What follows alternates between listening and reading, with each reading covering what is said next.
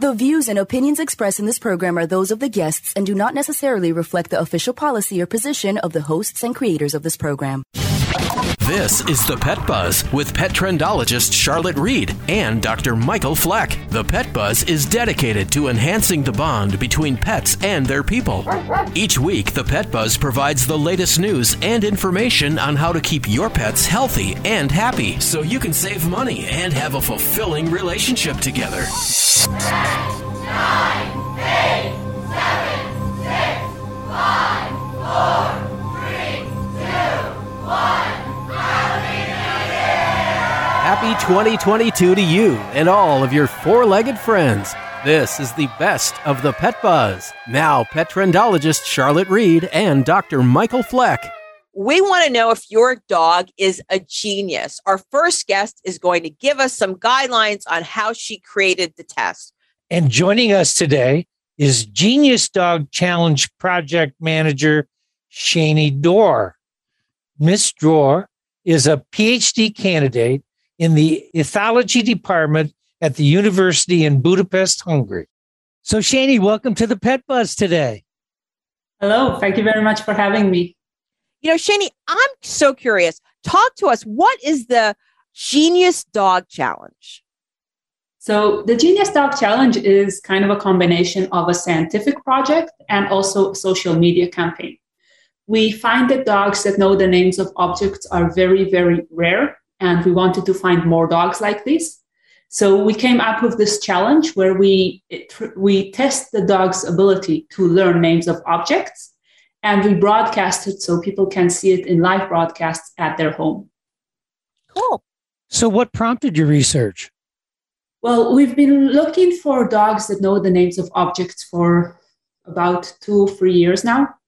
There's a few studies done in the past show that one dog was able to learn the names of 1,000 and another dog learned 200, but these are very few cases. And we wanted to know if this is something rare or can all dogs learn to do this.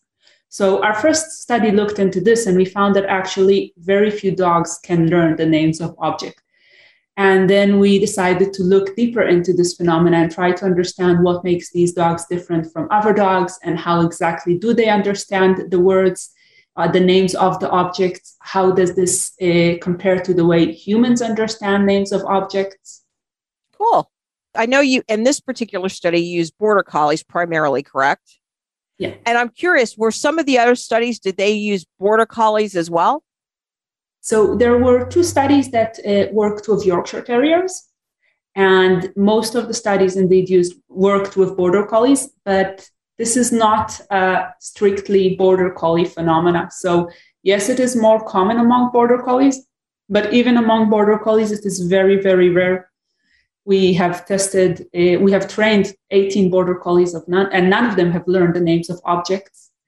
So I would say this is more common among border collies, but not exclusively border collie. And we see it also in a few other breeds. We have one German Shepherd, a Pekingese, a few mixed breeds. So not only border collie. So now talk to us about the protocols of the study. Well, we get a lot of owners calling us and telling us, my dog knows the names of objects. And we are very excited when this happens. And when we start testing the dogs, we notice that actually what the dogs are doing, because dogs are the masters of reading human communication. There are some studies showing that they're way better than chimpanzees and wolves and many other animals. And what the dogs typically do is that when you ask them for something, they read the complete picture, not only what you're saying. So if you have a bowl and a rope in front of you and you're asking your dog to bring the rope, you might be accidentally turning a bit towards the rope, accidentally looking a bit more towards the rope. And the dogs very easily pick up on this. This is called the clever hands effect, where the animal is actually reacting according to what the human is reacting to. So in our studies, what we do is we want to isolate this component. So we place the toys outside of the owner's view. And this way we know that the owners have no idea what the dog is doing and they cannot help the dog.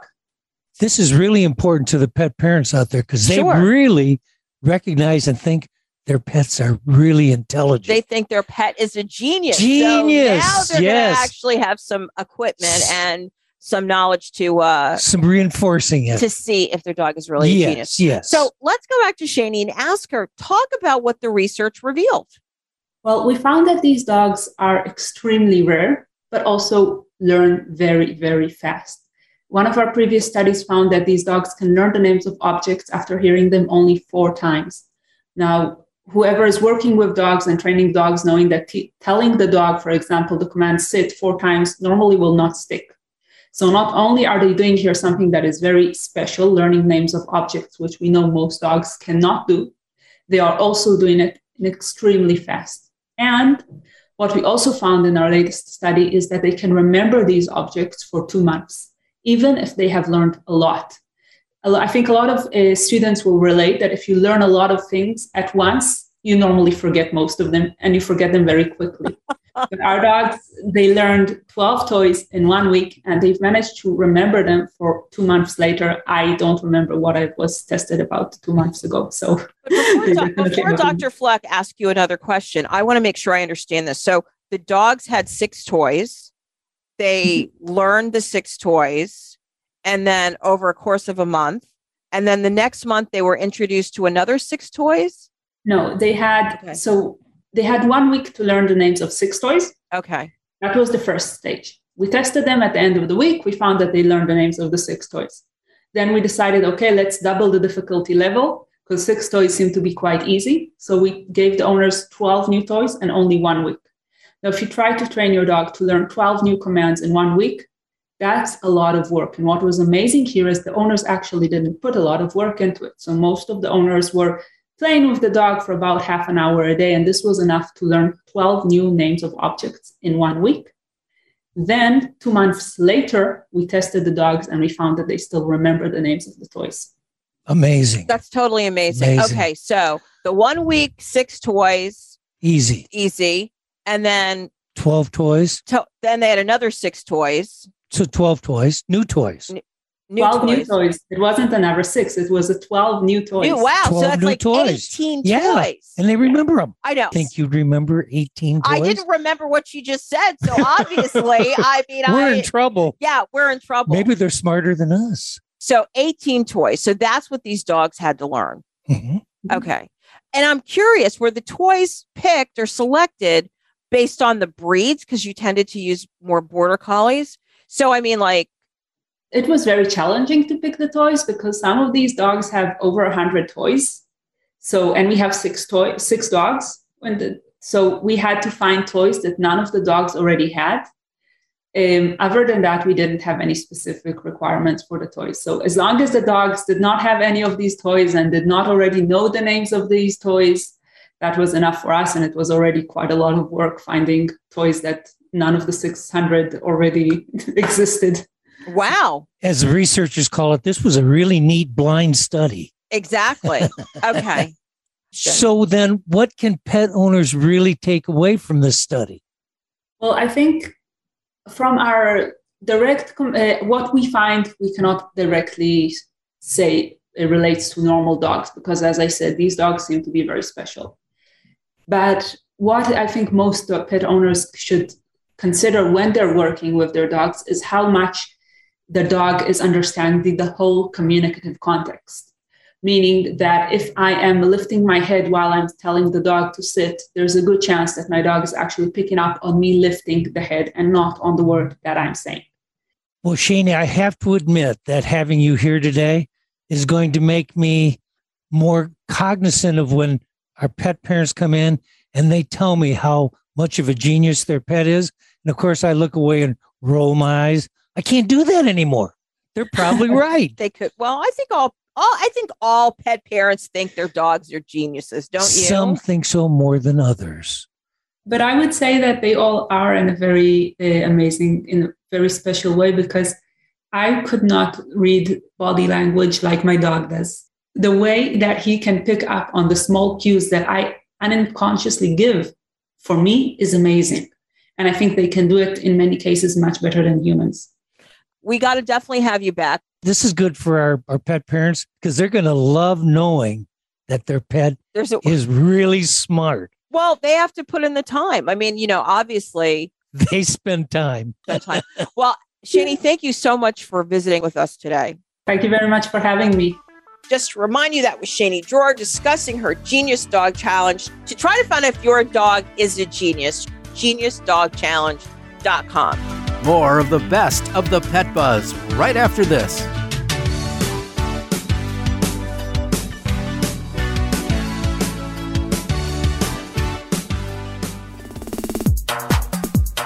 Hey, it's Petrendologist Charlotte Reed. Did you know that most dogs suffer from periodontal disease by the time they're 3 years old? By giving your dog Loving Pets Products 2 Sticks, your pet will give you the freshest and mintiest kisses. These multi-purpose treats are made and sourced in the United States, ensuring that you are giving your dog the best and safest option for his enjoyment and his health. Online at shoplp.com. Thank you, Loving Pets, another proud supporter of the Pet Buzz. What would you do with 2.5 more years with your dog? 2.5 more years of fetch, of walks, of love. Studies show that overweight dogs live 2.5 years less on average than dogs at a healthy weight. But Slim Paws is here to help. Veterinarian recommended weight loss in 1 daily chew for your dog. Slim Paws, for the long, healthy life of your dog.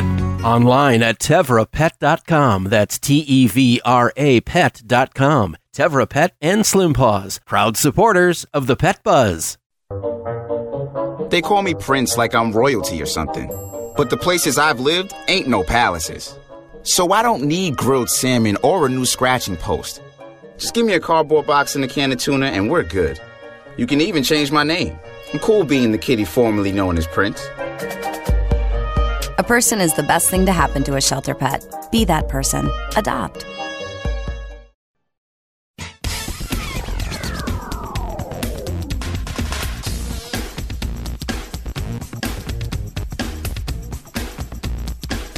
Welcome back to the best of the Pet Buzz. Here's Charlotte Reed and Dr. Michael Fleck. Okay, so we're back with Ahuja. He is a former fashion photographer who is responsible for capturing compelling pictures helping Humane Society of Silicon Valley dogs and cats get adopted. And he is here sharing some of his top tips so that you can have great Halloween and then some pictures for your dogs and cats. But who doesn't like pictures of pets in costume? So you had a question for Ash. Okay, let's talk about the focal point of holiday pet pictures. What is the focal point? What do you do? The focal point for pet pictures is a lot of people like their pets to look a little spooky with the spooky eyes if you have some kind of a scary costume on. So if you're going down the spooky route, then it's good to have, it's good to use a flash if your dogs or cats can handle it. Some dogs get startled when you have a flash that suddenly fires in their eyes. But that's where phone cameras do a pretty good job of making your eyes look spooky. They do that to us as well as humans, right? When we take a picture and you have those glowing eyes, use that to your benefit. Point directly at your dog or cat's face and take it with the flash. You'll have those glowing eyes. That's one thing. If you're going for cute, the costumes are cute, and you have, like, we just did a shoot in a tutu, a tea party shoot for a pit bull at the Humane Society in a tutu. And there you want to try and, make it more softer and cuddlier and cuter. That's where you start to bring in props. So props play a big part in Halloween costume shoots. Something the dog can play with, interact with, chew, pick up. If it's just a dog in a costume, many people think that's okay. But if you have a dog in a costume playing with something that is very interesting, that makes the picture come alive. Plus, you can go buy hay bales, right? Yeah. And you can get pumpkins. You can carve them up. You could have like a string that says Happy Halloween. Yeah. You can get as creative as you want. Yeah. Yeah. So I think that's where it kind of gets a little expensive, but it sounds super cool. You mentioned earlier, Ash, that you had a black lab. I think that was your first pet. So, Right. So many people have black dogs and cats. Can you give us some tips for shooting black dogs and cat pictures? Yes, absolutely. And this is where I think cell phone cameras struggle a little bit. So the best way to get good pictures with a black dog or a cat is to focus on the background. make sure the background that you're shooting them against is not too bright. Because if the background is very bright behind the dog or the cat, the cameras are going to reduce the exposure, which makes your black dog pretty much look really bad. You want to shoot them with either a subdued background or shoot them in full sunlight. Full sunlight is amazing for black dogs and cats because that shows the shine on the fur. It shows their shape really well. It really does good. So shoot in sunlight, shoot with a non-bright background, and you'll get great pictures. With costumes, lighting should be important, correct? Lighting is always important for any kind of photography, but I would say the lighting sets the mood a lot. So with Halloween, again, depending on the kind of look you're going for, lighting can play a big part. So if you really want a spooky look, then more dim lighting using even lamps and regular bulbs would help. If you're looking at creating something that's really soft and cuddly and cute, then more light is good. Window light is amazing for all kinds of pictures, whether it's dogs or humans. So if you have a big bay window or some kind of a nice window light in your house, that's great. Take your dog in a costume or cat in a costume next to the window, as close to the window as possible. Take a picture without the window in the frame. That creates really amazing lights because it shines their eyes. The window light is beautiful. It makes them look really nice with the costume showing. I got to practice. I'm going to go home and practice. Okay. So, yeah, this next question is really interesting. It really is. Ever try to take a picture of a pet? Just being an everyday person. Well, how best should we capture the attention of our dogs and cats? I mean, do toys work? Do fishing pole toys work? They never sit still for me. Yes, that depends on the dog. Some dogs are more food motivated, so you can get them to pay more attention in the beginning. But the one thing I've found is use treats just in the beginning. Because treats some dogs are so food motivated that they'll just keep looking for the treat. And you don't get a good look on their face because they're all the time just focused on what do you have in your hand, right? It's some dogs look cute with that, some dogs don't. Toys, squeaky toys are really good. I try and use a little squeaky toy right next to the lens of my camera. And you squeak that, the dog looks at your camera, take a picture right away. You have very little time with dogs or cats. So the basic idea is get the treats, get them comfortable, then use a squeaky toy to get their attention every time you're planning to take a picture. Now, what about cats? Cats are interesting because not very many cats like to be outdoors. So you have to take pictures inside most of the time. So with cats, I would say window light is your best friend. Take them next to a window. If your cat is happy outside, I've taken pictures of cats in planters, next to roses, next to flowers, where they sit and lounge around in the sun. Those are some amazing pictures, but I find most cats are happy indoors. The string toys are great for cats when they're trying to reach out and grab a toy on a rope, on a string. Those are some cute pictures you can get. But I think a lot of cat pictures look cute even when they're sleeping. So I can see that. When they're not moving. Yeah, I could see that. Yeah. Yeah. Well, Ash, thank you for joining us today. I am sure that I will be better at taking pictures after having our interview today. I really look forward to seeing if I've improved. Stop lying. You mean you really look forward to seeing me use Ash's tips to take pictures because you're not going to take any Absolutely. pictures. That's the way it is. That's how it is. Okay, Ash, thank you so much. It was really a pleasure having you here. Thank you for having me. Well, just to remind you that we were speaking with photographer Ash Ahuja. He volunteers his time. And that's what's so great because there's so many different ways you can volunteer your time. So he happens to use his professional skills to take pictures of dogs and cats at the Humane Society. And from what I understand from my contacts there, it's really making a difference, especially with the black dogs and cats who are really hard to shoot. His work can be seen at hssv.org. Okay, we're going to be back in a flash. We're going to take a break. So stay tuned. You don't want to miss what we're talking about next. Yeah, now would be a time to see if you could wrangle yourself another treat. We'll be right back with more of the best of the Pet Buzz. When your doctor recommended omega fatty acids as a daily supplement, he told you that they promoted better heart, brain, skin, joint, and immune system health. Well, doesn't it make sense for your pet to have the same health benefits? EpiPet Whole Fish Treat, an all-natural smoked fish supplement, is 100% bioavailable, bringing your pets the nutrients they need to keep them healthy and happy. www.epi-pet.com. EpiPet is another proud partner of the Pet Buzz.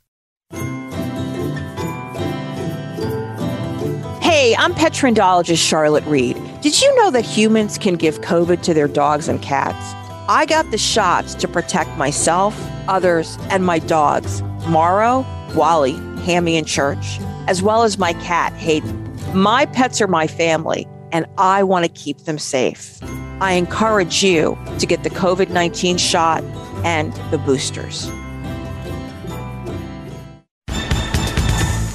Here at the Pet Buzz, we know all our listeners love their pets, but one of our proud supporters loves pets so much, they put it in their name. I'm talking about Loving Pets, online at shoplp.com. They focus on healthy, high-quality, and affordable treats for your pets, and they're manufactured right here in the USA. And one of our favorites is their Tooth Sticks. It's a daily dental treat that helps massage gums, removes tartar, and freshens breath. It's a healthy treat that's not going to break the bank. Here at the Pet Buzz, we know you're looking for healthy, high-quality, and affordable treats for your pets. So think Loving Pets, online at shoplp.com. And we've also posted special information about Loving Pets and how you can save even more money on our website, thepetbuzz.com. So thank you, Loving Pets, another proud supporter of the Pet Buzz.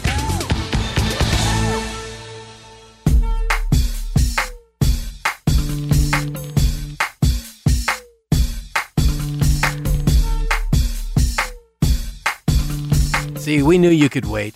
It just seems like forever. In dog years. Now, Petrendologist Charlotte Reed and Dr. Michael Fleck. Hey, we're back on the Pet Buzz with Dr. Sarah Wooten, veterinary expert for pumpkin insurance. Dr. Wooten, you mentioned that the disposable income and what people are planning, because we all have some degree of disposable income. Does that mean that people are beginning to put some of that plan for their pet, or are they not doing that yet? It's interesting because I have had people driving Mercedes and wearing $300 jeans say that they can't afford the veterinary bill. And I think it comes down to a perception of value. A lot of people don't understand the value of what's being provided, and they're shocked by the price. And also, Dr. Fleck, I agree. Veterinarians are small businesses. A lot of them are still mom and pop businesses, and they're operating on a very fine financial line. And they're not banks, right? And I agree also, there has to be a long established relationship with these veterinarians before they're going to extend a line of credit. I've seen some of these veterinary offices accounts receivable lists, and it's long because we do have these big hearts and we want to help everybody. But at the end of the day, you can't run a business on charity. As a human, if you have an emergency and you go to the hospital, they have a responsibility to treat you. They have to treat you. But when you go to the veterinary hospital, what most of us will do if they are financially where they can't pay for a larger bill, we at least provide first aid care. So we provide something, but we don't get paid for that, where the hospitals get paid for that through the government or some other third party payment. And I think people don't think of that. They think the same way that if they go to the hospital, they don't need to worry about it. Somebody will pay it. But if they take their pet, they still think that same thing. Somebody will pay that bill. Okay. So like I was saying before, I'm curious about the survey, the group of people that you surveyed. Did some of these pet parents like rush to the vet and obviously nothing happened? That's the worst. When you have to go to the vet, you think. Like with Amy's situation, she thought BB chewed up something. He didn't. And I think you're right. That's pretty common with a lot of first-time pet owners or puppy owners, correct? Absolutely. In this survey, about a quarter, so 25% of respondents had the experience of they were worried, so they took their pet to the vet and they spent money only to find out that nothing was wrong. Now, having said that, peace of mind is invaluable. And I can tell you, I've seen the relief wash over many a face, and people are happy to pay the $50, $60, $75 to feel better. But at the same time, they're spending money that they didn't need to. Right. But I think, like she said, it's the wake-up call. Like, hey, this might cost money. I call those COVID patients. They sat at home and looked too much about things. What is this, doc? What is that? And you say, well, what? What are you asking about? So we were just talking about how unprepared, as well as how unrealistic many pet owners are for unexpected vet visits and even emergencies. Dr. Wooten, I'm curious, how many of these pet owners had pet insurance? Very little of them. Actually, it was down somewhere around 10%, 13% had pet insurance at the time of the survey. 13%. That's up because it was 2% a couple of years ago. Like I was going to say, that's higher than the national average, which is about 4 to 5 now, right? Yeah. But at least they had 13% of pet insurance. That's really not bad at all. The positive trajectory. It's still way, way less than I would like to see, but it is a positive trajectory. So all in all, do pet owners have a realistic idea of vet costs for the lifetime of their pets? Oh, Dr. Fleck, you and I both know the answer to this question. And no. Right. Over 80% did not have a clue as to the idea of what they're going to spend on that pet for the lifetime. So then they broke it down a little bit more. So about 30% of people thought, it's going to cost between $1,000 and $5,000, right? About 10% thought it was going to be less than $1,000. But what we have found is that pet care can cost an estimated cost total of over $16,000 for the lifetime of a pet. And that's just the vet cost. That's just vet costs. That's not even food costs or boarding costs. So you figure 10 years, you figure an average pet lives about 10 years. Why don't you say that? I mean, I'm talking from like a Great Dane to a Shih Tzu, 22 years. A Great Dane lives like 8 years. So 10 years is probably the average, right? That's 6,000. So you figure 1,000 for just the regular everyday shots, depending if it's an older pet, twice a year. That adds up. You got to get prepared. That's just preventative medicine. Right. But this is one of the reasons, and you've heard me say this over and over and over again. It's one of the reasons that we tell people you really have to, you're so excited to get that specific breed if you get a purebred dog. And you really have to know what the potential hazards or problems with that particular breed, which they never seem to pay attention to. They buy pets from breeders who don't test their dogs for various maladies. So this is why we really, and I'm not preaching, we encourage you to get a good breeder who tests their dogs, and we encourage you to get some books so you know what to expect when you have certain breeds of dogs. And in human medicine, they talk so much about preventative care. Veterinary medicine, probably even more important about preventative care. We don't go and stick our nose in the ground as we walk outside. Our hygiene is so much different. So they're just more susceptible to pick up diseases than what we are. And let's try to prevent it. Then they won't have the big bills. Sure. Okay. So what can pet parents do for unexpected veterinary costs? Well, there's a couple of things I always tell people. One, you can set up a savings account. Just put money into it every single month. That is the most basic way to deal with it. Another thing I advise people to do is to get a credit card that has a limit of $2,000 to $5,000 that you only use for veterinary emergencies, right? It's just there. You put it in the lockbox. You never think about it, but it's there if you need it. Another thing that a lot of people, when they're faced with these big bills, we always say, okay, well, let's apply for a line of credit. Care Credit is a big one. Wells Fargo has one. Scratch Pay. The problem is, in order to qualify for these, you have to have pretty good credit. And the thing is most of the people who are seeking these lines of credit, they don't have that established credit. And so it's very difficult to see people get denied over and over and over again. And then obviously insurance. I talk to every puppy and kitten owner about insurance. And in fact, I give them something so that they know exactly what they're supposed to be doing. And I tell them, you're not going to think about this right now, but at some point you may really need this. And so insurance it doesn't cost very much a month, and it can pay the bulk of the bulk of the bill. They pay up to 90% sometimes. So those are basically the ways. Other than that, selling your first child works. Yeah. Sure. Yes. I mean, so start thinking about it now. Yeah. I mean, set money aside weekly, maybe one less Starbucks a week. Having that money really will make you feel so much more confident so that you won't delay in giving your pooch veterinary care. So the information from this survey can be found at pumpkin.care.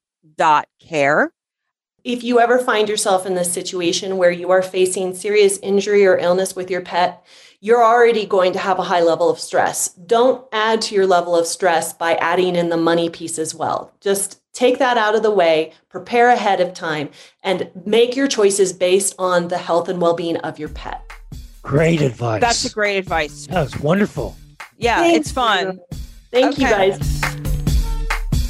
Yeah, now would be a time to see if you could wrangle yourself another treat. We'll be right back with more of the best of the Pet Buzz. Introducing the new PetBuzz.com website. ThePetBuzz.com. It's got a whole new look. More graphics, great pet pics, video versions of our guest interviews, more of Charlotte and Dr. Fleck, and ways for you to save money. ThePetBuzz.com. It's a whole new look. ThePetBuzz.com.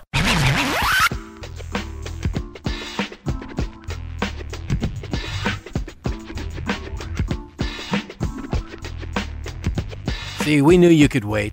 It just seems like forever. In dog years. Welcome back to the Pet Buzz. The Pet Buzz, enhancing the bond between pets and their people. And now, Pet Buzz news from around the globe. Every week, I'm always looking for global pet news for the show. I always try to find things that are really interesting or things that pique my interest or things that really are international. So this news is out of Indonesia. So Four Paws, it came from Four Paws, which is an animal welfare organization for animals under human influence, which reveals suffering, rescue animals in need, and really protects them. So in this press release that they posted, it discussed how police officers and animal rescues from dog meat-free Indonesia intercepted a delivery truck carrying 53 dogs bound for an illegal slaughterhouse. So the consumption of dog meat in Indonesia, which is Indonesia's a Muslim majority nation, is considered a haram, which means it's forbidden. And even though the Indonesian government has declared that the dog meat trade is illegal, guess what? People still eat dog meat, and the dog meat trade there claims the lives of 1 million dogs a year. But this was the part that was so difficult to read and difficult to comprehend. So these 53 dogs were basically under the age of 1. They were thrown in bags, tied at the neck, and bound at the mouth. And all the dogs, after they were cut loose and got emergency treatment, it seems only one dog died. And they'll stay at a temporary shelter until they recover from abuse, and then they'll try to adopt him out. The good thing is that the man who was suspected of being in the dog meat trade for many, many years, for 20 years, as a matter of fact, he was arrested, and he is allegedly one of the kingpins of doing this. And you know what's really interesting? Dog meat in Indonesia was introduced by Christian missionaries. Wow. So that's why, and it's stuck. And, it's really interesting. There's two things that I thought were kind of interesting about this whole story. Obviously, the type of things that they're doing. This whole situation highlights dog napping, But, we always talk about dog meat being eaten in China and Vietnam, where really a lot of us aren't aware that people are eating dog meat in Indonesia. I wasn't aware of that. Yeah. So it's a huge problem there. I guess we really just want to applaud Four Paws. Yes. For being on this case. And to remind you that Four Paws and other organizations do extraordinary work, and they bring in volunteers from all over the world. So I always consider gifting these type of organizations as well as local shelters at this time of the year because they need the money. As well as our giving out a shout to them. Looking for a job in the pet industry, whether it be at an entry level or at the top, there's a new website that makes it much easier. And joining us today to talk about his new venture, employmentpet.com, is William Rilenge. William, thanks for joining us today on the Pet Buzz. Dr. Fleck, Charlotte, thank you for having me. Mark's been in the space for a long time. He's owned amazing pet expos. He has a pet marketing firm. So we're so glad that we can talk about this new venture because in a time when so many people are looking for a job, you offer a great and simple solution. That's the idea, yes. So, William, with the surge of pet ownership during the pandemic, are there and will there be more pet and related companies looking for employees with animal and pet experience in the next few years? Well, they've always looked for, as someone that has a passion for animals or is comfortable working around animals. But as the pet industry has grown, you really have found that someone with a passion for animals or a pet parent or person who has a passion for animals is really often ideal. And that is kind of what employers are seeking, particularly in one-on-one animal positions or jobs. So talk to us a little bit about employpet.com. What prompted you to found it and what is it? Well, employpet.com is basically a job board. So it's a pet version of a monster.com or an indeed.com or any other job boards, but it's primarily geared at the pet industry. And that could be anything from animal or veterinary assistant to dog groomer, or really any position within that realm of the, there's the metaverse. I call it the pet-averse. It's just all encompassing in that industry. What prompted you to found it? Well, I have a lot of clients that I work with in our ad agency where we specialize in working with pet businesses, often small to mid-sized pet businesses. And the biggest issue they have is finding someone that is dependable, that really understands the seriousness of working with a living creature or an animal.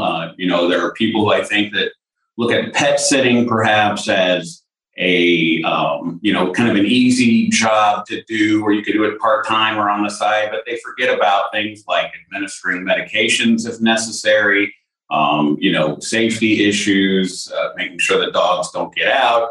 I mean, just a number of things that really, when you have someone at the core who is really passionate about pets, even if they don't have the skills, the job is there to either connect them with an employer that will provide that training or a resource to provide that training. Dr. Fleck, did you hear the magic word?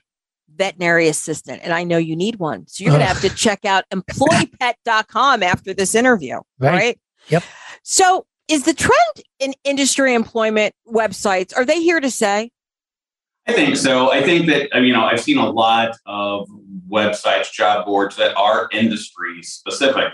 And I think that there are some things about the pet industry, as we call it, that are unique even to other industries. There are so many different things to take into consideration, and all of the, safety issues and breeds and how they react and all of these things. So, it niches it down to even tighter segment. And I think that that's where you'll see other industries, of course, do the same thing. But I think that there is such a unique aspect to the pet industry overall that it in and itself will drive probably more than one job board like this. Currently, I think, what are the type of jobs that you might be offering on employpet.com, and what do you think it's going to ascend to in the future? Well, generally, the idea is for an employer anywhere in the United States to post a job listing that's available on the site in their category. And then, it's a tricky thing when you're launching something like this because you need employers and you need candidates and you have to get them there at the same time. And it's a big country. So what we have been basically doing is as the site has grown and launched so if someone posts a dog grooming availability in Nashville, Tennessee, we will follow that with a digital billboard campaign, point our Google paid ads in that direction, and try to just boost that area and do that one area at a time. So right now, though, we have groomers, a training apprentice, a number of different positions that are available in different parts of the country, and it's getting new ones every day. Sure. Are you hoping, I guess, in the next few years to attract more sales manager type jobs? I mean, not just on the service industry, but, sales and marketing, social media type jobs? Yes. As a matter of fact, we have those categories there. Mm-hmm. And that is something that we would like to, manufacturing and distribution, product, inside and outside sales representatives, any number of things, point of sale systems that are dedicated to, the pet industry, so to speak. I mean, there's so many things that, things aren't always built for the pet industry, so to speak. You can get something off the rack, but it has to be modified, like a point of sale system for a retail shop. It may not have the fields that you need for, what type of pet, small dog, big dog, medium dog, all of those things. So, those things are out there. So we'd like to try to match those things and other things with the right candidate. We're up against a break. So hang on with us and come back and we'll pick up the conversation in our next segment. Yeah, now would be a time to see if you could wrangle yourself another treat. We'll be right back with more of the best of the Pet Buzz. Introducing the new PetBuzz.com website. ThePetBuzz.com. It's got a whole new look. More graphics, great pet pics, video versions of our guest interviews, more of Charlotte and Dr. Fleck, and ways for you to save money. ThePetBuzz.com. It's a whole new look. ThePetBuzz.com. Brushing your dog's teeth can be expensive, and brushing teeth can be an absolute chore. It's so difficult. And I'm not going to tell you a tale because both are necessary to maintain a dog's healthy mouth. But to supplement my pet's dental care regime, I use Loving Pets Products toothsticks. These affordable U.S. maiden-sourced dog treats help maintain a clean mouth, fresh breath, and stimulate gums. Online at shoplp.com. And we've also posted special information about loving pets and how you can save even more money on our website, thepetbuzz.com. So thank you, Loving Pets, another proud supporter of the Pet Buzz.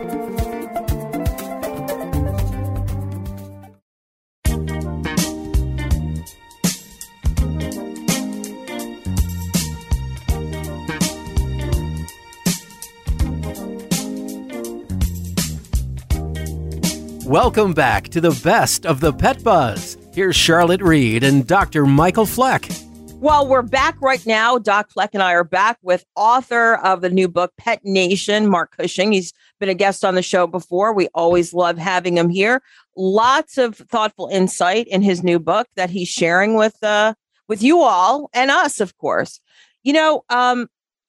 It's been such an interesting talk, but I want to talk about some of the things that are going on. I want to talk about, I'm a retired attorney at my age, and I was a compliance officer in a Wall Street bank.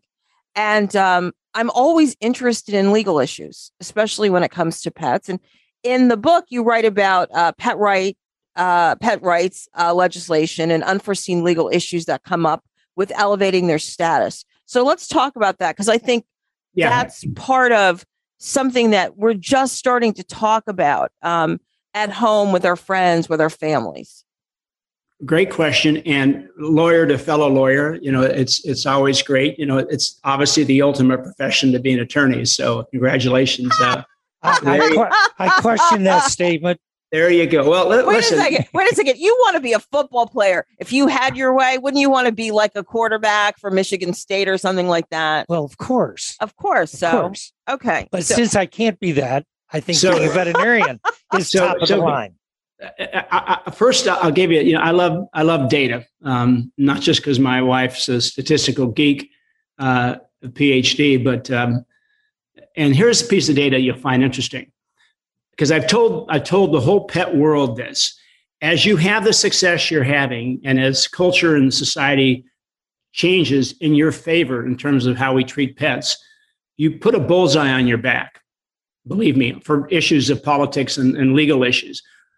My firm tracks 365 days a year, all 50 states, any legislative or agency activity concerning pets, veterinarians, and so forth, right?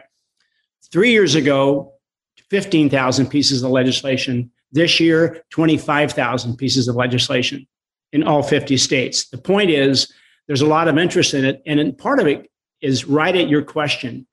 Well, if we treat pets as members of the family, if they are effectively, and I always say that's an insult to pets, they get a better deal than kids do.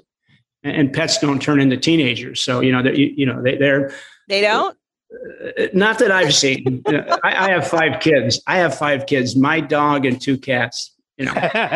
Piece of cake. They break more things, but in any event, there is this question of if a veterinarian or some pet food or pharmaceutical injures or kills my dog. I understand that if I sued to try to get recovery, I couldn't get any emotional loss or companionship damages. These are called non-economic damages, a legal term that you're familiar with. And that's harsh to people, right? It's like if that happened to a child of mine, I could do that. And it could be a lot of money. Doesn't replace their life, but it's partly the compensation. And pets are treated as property. They're treated as property under the English common law. And I studied medieval and Renaissance history as a kid in college. What a great career choice, right? But that law has been around for 1,000+ years. So people challenge now the idea, shouldn't pets be given the status of a person or a child? And, as a lawyer and as a lobbyist, I've been active for 15 years in stopping that from happening, which not because I'm mean-spirited, but the impact that would have on the economics of veterinary care is staggering, is not too strong of a word. Because you then start practicing defensive medicine. You have to take every test you just to cover your rear end, so to speak. And that's what's happened to human medicine. And it's the source of huge damage wards and a lot of the costs that are baked into the human healthcare system is doctors protecting themselves on the advice of lawyers to make sure if something bad happens, they're not going to be hit with a multi-million-dollar reward. And there are people say pets should be given that same status. And I've made the case that you close the door of access to pet healthcare for a lot of people if you drive that much cost into the system. Interestingly, state after state, blue state, red state, doesn't matter what the politics are, have rejected the suggestion to make that change. And that's a good debate. And PETA and organizations like PETA keep trying to push the sort of personhood of animals, to treat gorillas and chimps as people, horses as people, dolphins as people, and ultimately dogs or cats as people. Some go to the extent of saying having a pet is like having a slave, and pets should be set free, which would pretty much only please coyotes, who would wait and greet them as their owners let them go and said good luck. So that's a challenging issue. The best way to look at it, in my view, is if your boyfriend, your girlfriend, your favorite aunt or uncle, your grandparent, your brother is injured or killed, you don't get to sue somebody for that. It's only a spouse or a child. And that's a tough issue. My answer always seems harsh, even to vet students. I've given this lecture many times to vet colleges around the country, and I concede it's a challenging issue, but it's just a policy question. We don't have enough money to have everybody whose lives are affected by loss be able to recover. So that's been a really interesting battle. And then, of course, the whole question of access for pets. You can't walk into a store as a member of a different ethnicity or race than the store owner and be told you can't come into my store because you're Latino. You can't do that. That's a civil rights violation. It should be, of course. It doesn't, hopefully isn't happening, but it may still in certain places. There's the argument made, should a store owner have any right to bar a pet from coming in? They don't bar children, as in, kids walk through stores and knock things over.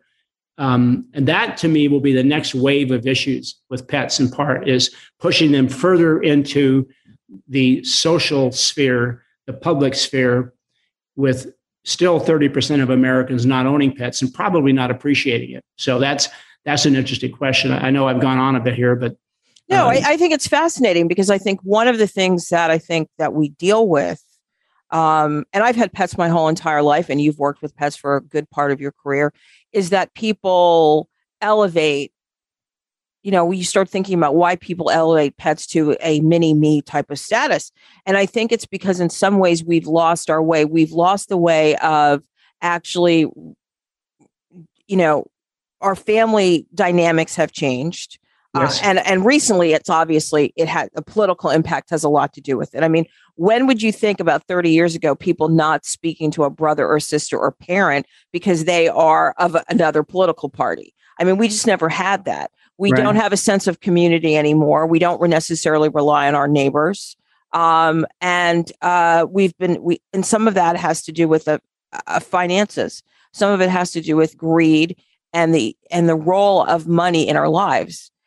So we find now that we rely on these pets.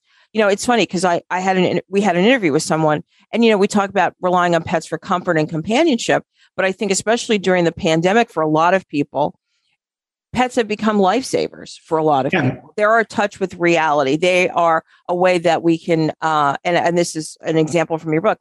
They're a way that we meet somebody at the dog park. And sometimes we don't even know the other person's name, but we know the dog's name. Yeah. Okay. We're going to go. Thanks for a great conversation. Look forward to seeing you next week. Once again, that was Mark Cushing. We're glad he's back. We're going to have him on as a regular, he'll be part of the celebrity dream team at the Pet Buzz. Sounds good. What a wonderful person to be part of it. The funny thing is, when we talked to him, we only got one question answered, and then we just kept going. Sorts of things. That's right. So it's great to have Mark back. We'll probably have him back next month, and we could throw down with him and give our opinions. I like it because it's intelligent pet radio.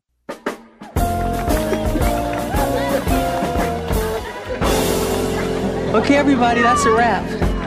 It's that time, Dr. Fleck. Oh, my. Such an educational show today. Of course, we must always thank our sponsors, the Animal Medical Center of Bradenton and EpiPet, making better skin, coat, and ear care products for healthier pets everywhere. Shampoos, skin and coat sprays, sunscreen, ear cleaner, and supplements for your dogs and cats. And of course, our new sponsor, Loving Pet Products, the manufacturers of safe and healthy U.S. sourced and made affordable treats. For more additional savings for Loving Pets treats and other products, thepetbuzz.com. Most importantly, remember, we're here each week to help you take better care of your pets. Peace out and pet love. Goodbye. Thanks for listening to The Pet Buzz with Petrendologist Charlotte Reed and Dr. Michael Fleck. The Pet Buzz is dedicated to enhancing the bond between pets and their people. If you and your pets need even more buzz, we're online at thepetbuzz.com and our social media channels, Pet Buzz Plus, the best way for you to engage with like-minded pet lovers everywhere. My name is Michelle Schaefer. I'm the mom of 3 boys, and I'm from Haddonfield and North Wildwood, New Jersey. I met Aladdin through my work with Lilo's Promise Animal Rescue, and I foster the emaciated dogs that come into our program. Aladdin came to us. He had been dumped at the side of the road. He weighed about 18 pounds. He had broken bones, other wounds, and he was missing 12 teeth. He was the worst abuse case I had ever seen. The most moving experience that I've had while working with Aladdin were when we were first responders at the Pulse nightclub shooting in Orlando, Florida, and Aladdin usually works off leash. He was on leash that night, and he led me over to a very specific person, and here that man had been in the nightclub the night of the shootings. He and Aladdin shared a very special moment that really made me cry. Aladdin has changed the way I see the world in a million different ways. The main thing is to treat people with kindness and compassion. My name is Michelle Schaefer, and Aladdin and I are individuals. Sure, I'm a little rough and tough. Somebody's gotta be. I like the outdoors. Camping, boating, riding in your truck with my head out the window. Yeah, I'll poop outside. Doesn't everyone? A person is the best thing to happen to a shelter pet. Be that person. Adopt.